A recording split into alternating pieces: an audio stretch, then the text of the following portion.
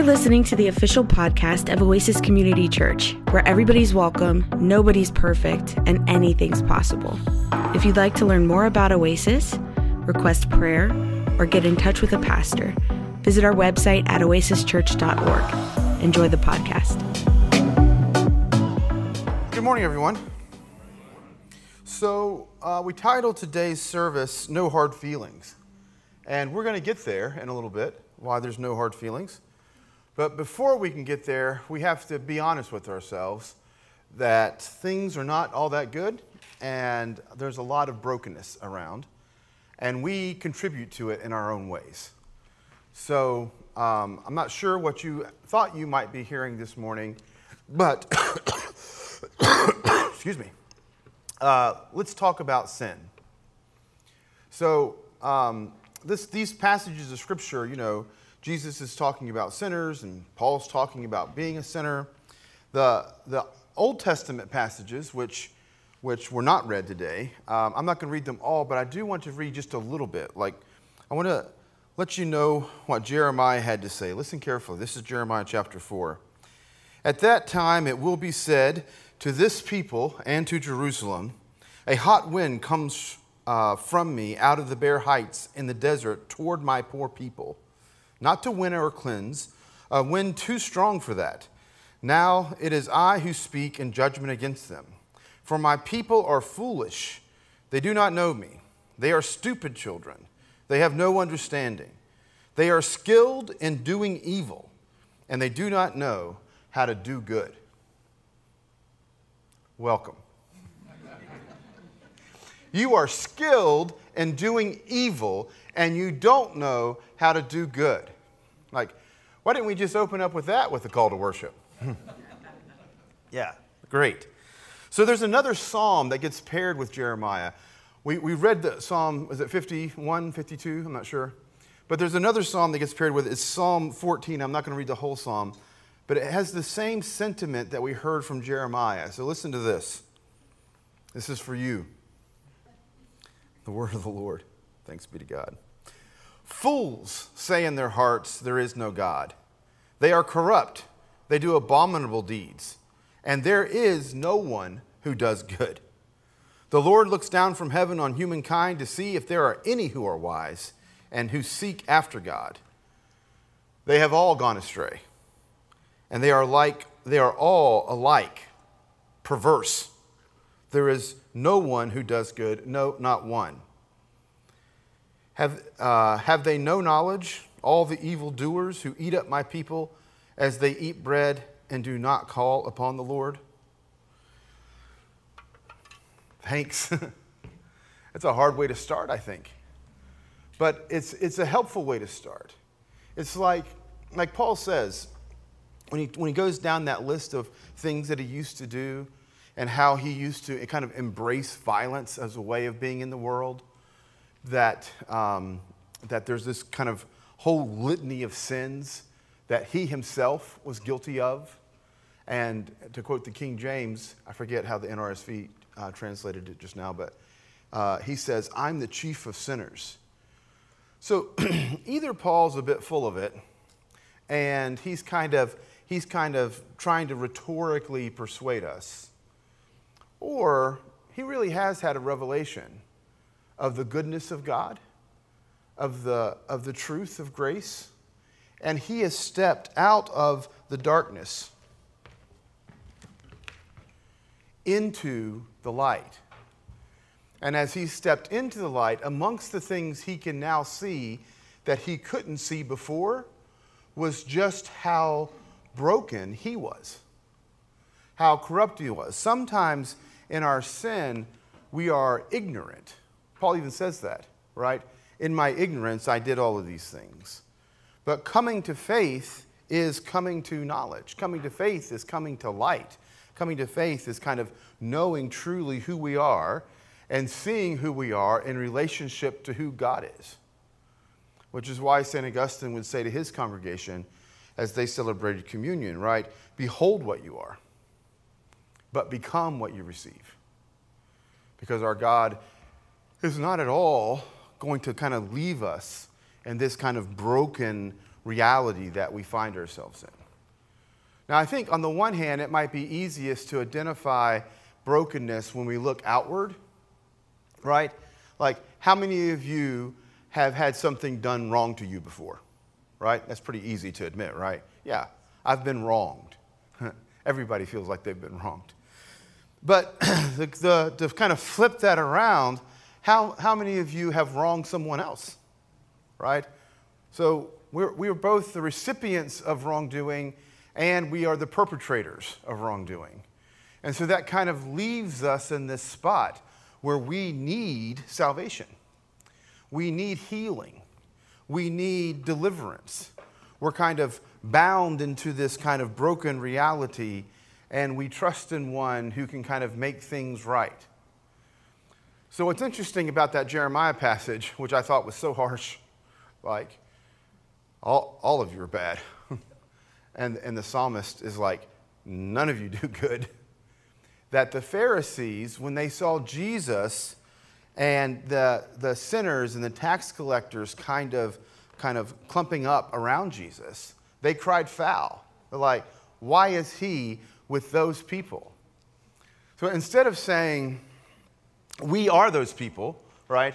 If instead of saying, we are also ones who participate in the brokenness of the world and we kind of contribute to the problem, they saw themselves as something other than.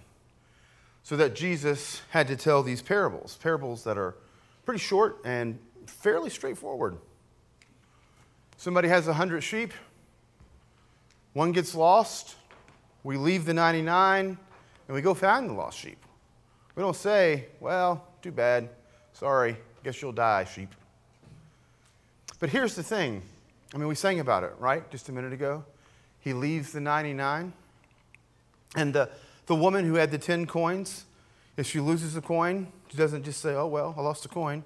She searches for it and searches for it. And then both of them, both the shepherd who has found the one lost sheep and the woman who has found the one lost coin, when they find it, they're ready to celebrate. They're ready, they have an expectation that others will be happy about what has happened, which is exactly what a Christian worship service is about. This is intended to be a celebration.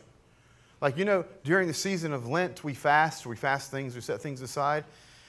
We say that Lent is for 40 days, from Ash Wednesday up until Easter Sunday, but it's actually 46 days. Because during Lent, the time of fasting, we don't count Sundays. Because Sundays are not fasting days. You don't fast on Sundays, you feast on Sundays. Sunday's a feast day because Sunday's a celebration day. And what we're celebrating is the resurrection. We're celebrating the new life, right? And that's a good thing. And there's a practice in it. So when we come together, we don't always do this, but we do it now and then. We will collectively say a confession, which is a pretty ancient practice. So instead of just giving everybody some time to think about, what have I done this last week or two or three that I need to seek forgiveness for, but kind of collectively, what have we participated in? What have we benefited from? And so we say, most merciful God, forgive us. We have not loved you with our whole heart. We have not loved our neighbor as ourselves. Forgive us for what we have done, and forgive us for what we have left undone. I think that's pretty interesting, right? We're not just asking for forgiveness for things that we've done. We're also asking for forgiveness that we have left undone, right? There are sins that are committed that are about the neglect of the needy, the neglect of the poor, the neglect of injustice, right? That too is a sin. And what I love about that confession, it ends with, for the sake of your Son, Jesus Christ, have mercy on us and forgive us so that we may walk in your ways and delight in your paths to the glory of your will. Amen, right? But one of the things I love about that is the collective statement.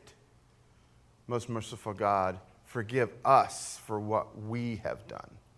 The same thing happens in the Lord's Prayer, right? The Lord's Prayer is in the first person plural. Give us this day our daily bread. Forgive us our debts as we forgive our debtors. Lead us not into temptation. So in some ways, those prayers are petitions. We're asking for something. But because it's always in the first person plural, it's not just a petition. It's not reducible to just a petition. It's also an intercession. Because I'm not just praying for me when I make those prayers. And I'm not just confessing for me when I make that confession. I am part of us praying for us. And when you all pray those prayers too, when you pray the Lord's Prayer, unless you change it and make it the first person singular, which is not what the Lord taught, just go ahead and go with what the Lord taught. He taught us, right, to say our Father, right, not my Father.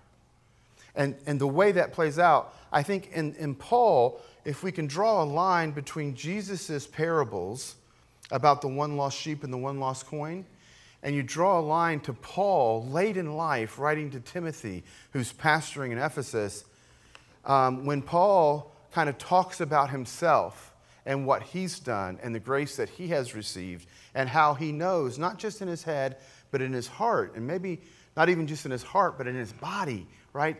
That the Lord is good and that forgiveness is real and that it can be a transformative power. And he says those things. I think in a lot of ways, Paul is the one lost sheep, right? He is the one lost coin. He is the one who was lost and was found by Christ. And now he knows that. And he's ready to offer that to his disciple, right? Timothy. And he wants Timothy as a pastor to kind of then offer that to the church there in Ephesus. There's something about forgiveness. It's really remarkable. Obviously, we all need forgiveness from God. And we say this a lot when we come to the table. We talk about receiving God's forgiveness, but then becoming people of forgiveness. But forgiving, which is the only kind of requirement for forgiveness, right? Jesus says, when you say to this mountain, be thou removed and cast in the sea, you'll have what you ask for. And when you stand asking for forgiveness, you forgive anything that anyone has done to you, and our Father in heaven will forgive you. So is that just some kind of transaction, right? Right? There's certain requirements we have to do, and God's not going to reach out until we do. Not exactly. It's not so transactional as you might think. I think it's more like this, that forgiveness, when we forgive, it's not just good for us, right? Excuse me, it's not just good for them. I got that wrong. When we forgive, it's not just good for the one that's being forgiven. There is a residual effect. Forgiving the other is also good for us. It unties us from it detangles us from the damage that was done in whatever it is we're forgiving. Like, it's really important, I think, that the calculus of the kingdom works like this, and it's actually good for us. That we need forgiveness, and as we forgive, not only are we acting like God, who is a forgiver, but we ourselves are benefiting from the fact that we do forgive. It's powerful. There's a film called The Interpreter. It's kind of old now. It's Sean Penn and Nicole Kidman. And in it, there's this scene where they talk about kind of the power of forgiveness. I want us to watch this clip, and then I'll be right back.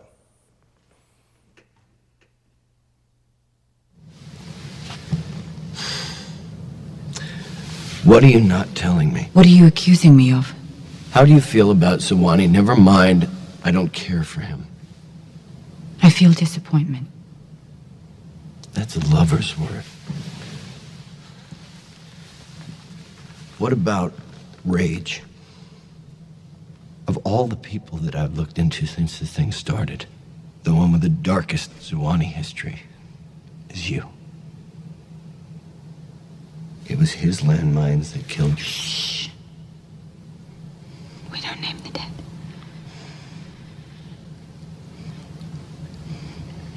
Everyone who loses somebody wants revenge on someone, on God, if they can't find anyone else. But in Africa, in Matopo, the Ku believe that the only way to end grief is to save a life. If someone is murdered, a year of mourning ends with a ritual that we call the Drowning Man trial.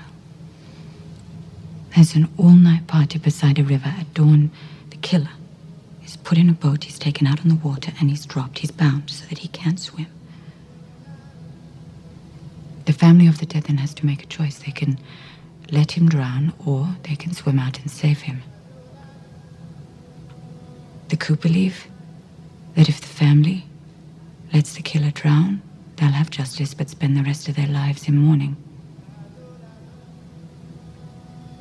But if they save him, if they admit that life isn't always just, that very act can take away their sorrow. Vengeance is a lazy form of grief.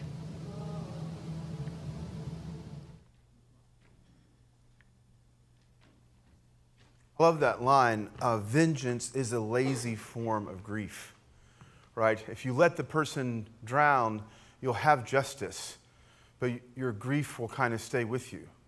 But if you save them, if you offer them forgiveness, then something else gets kind of unlocked in us. I wish I could somehow say this better than what I'm saying today.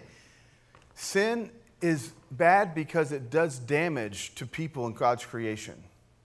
But God's not so much bothered by it like it's some difficult thing to deal with, right? God can forgive sin, and God can judge sin in God's own kind of unique way where his justice can restore, not just punish. Like, I love what G.K. Chesterton says when he says, "We have sinned and grown old, but our Father is younger than we." Right? God's not so bothered by these things. God's gone through a lot. I mean, Jesus went through a lot to provide forgiveness. So when we kind of struggle with forgiveness and we're not ready to receive it and we're kind of slow to give it, right? We're kind of taking advantage of the life and the sacrifice of Christ. Because all of that was done so that we could have this. God's love and God's mercy and God's grace and God's forgiveness is relentlessly coming after us. Both to save us, to rescue us, to heal us. So in the East, the Eastern Christian theologians talk about sin more like sickness. Like sin is something we are healed from. It's not just something that we are saved from. Because sin, when it's allowed to run its course, produces death. But Jesus came to overcome sin, and in so, also overcome death. And not just overcome the final death, which I think he does, right, in the resurrection and in the future, but also overcome all those little deaths that we experience. The death by 1,000 cuts, when we hold on to old grudges, or we receive offenses so easily, and we hold on to offenses so tightly. Like, he came to forgive. He celebrates the forgiveness and the redemption that comes. And so Paul tells us, all we have to do is confess that Jesus Christ is Lord, believe in our hearts that God raised him from the dead, and we'll be saved. There's something interesting that's missing in that Romans 10, 9, and 10. Confess with our mouth that Jesus Christ is Lord, and believe in our hearts that God raised him from the dead. Do you realize we do that every week at the table? When I say, let's all confess together the mystery of the faith. Christ has died, Christ is risen, and Christ will come again. Right? Those words, if we actually say them, and then if we not just say them with our mouths, but if we believe them in our hearts, that's what it means to kind of start the journey of following Christ. That's what this is about. And so God, again, has gone through these things, and mostly what he wants you to know is that he's never going to leave you or forsake you. Whether you are just the one, he's going to pursue you because he loves you. And once he gets you, all he wants is for you then to be like him, one who loves and forgives and seeks to live in this life kind of in that way. And I think that's exactly, my friends, what our families need. It's what our workplaces need. It's what our schools need. It's what our culture needs. This whole series that we're doing is called The Common Good. And we work towards the common good when we first receive the forgiveness that Jesus is offering us. And then, having received his forgiveness, I want you to think about this kind of like spatially, not just abstractly. Like, receive forgiveness like it's something being handed to you. Receive the forgiveness. Now you have the forgiveness of Jesus. What are you going to do with it? You're going to share it. Right? You're going to give it away. And that's how more people can have this. It's the love. It's the love of Christ. No hard feelings. We've gone through enough, God says. So there's no hard feelings. Receive the forgiveness. Follow me. Right? Confess it with your mouth and believe in your heart. And become my disciples.